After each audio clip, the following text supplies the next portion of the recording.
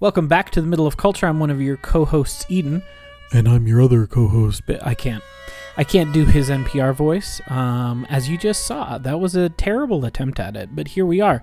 Obviously, this is a short little snippet we're just going to put into the feed to say we're taking a couple week break, folks.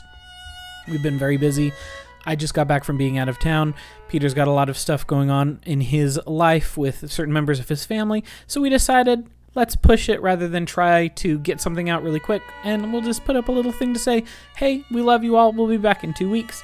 If you want to join us on our journey in 2 weeks, we are going to be talking about the short story collection Terminal Boredom by Izumi Suzuki, who was kind of an underground alt sci-fi writer in the 70s and early 80s in Japan, but who's only really been published in English in the last few years. This volume came out in 2021.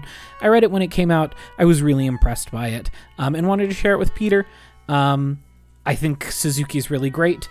As one of the reviewers on the back of the book says, Suzuki is the steward of a new anxiety. So that is the sort of thing that we'll be reading. I think it's really splendid. And we'll be talking about that in a couple of weeks. But until then, I want to just leave you all on one of my favorite quotes, which is by the novelist George Sand in a letter that she wrote to her friend Gustave Flaubert in 1870. And she said, and it seems appropriate based on how things are going in the world right now, looking at global warming, looking at the wildfires and the ocean temperatures and all these sorts of things happening. This feels really appropriate, even if it is 150 years old.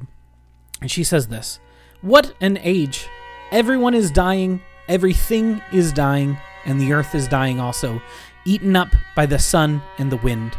I don't know where I get the courage to keep on living in the midst of these ruins. Let us love each other to the end."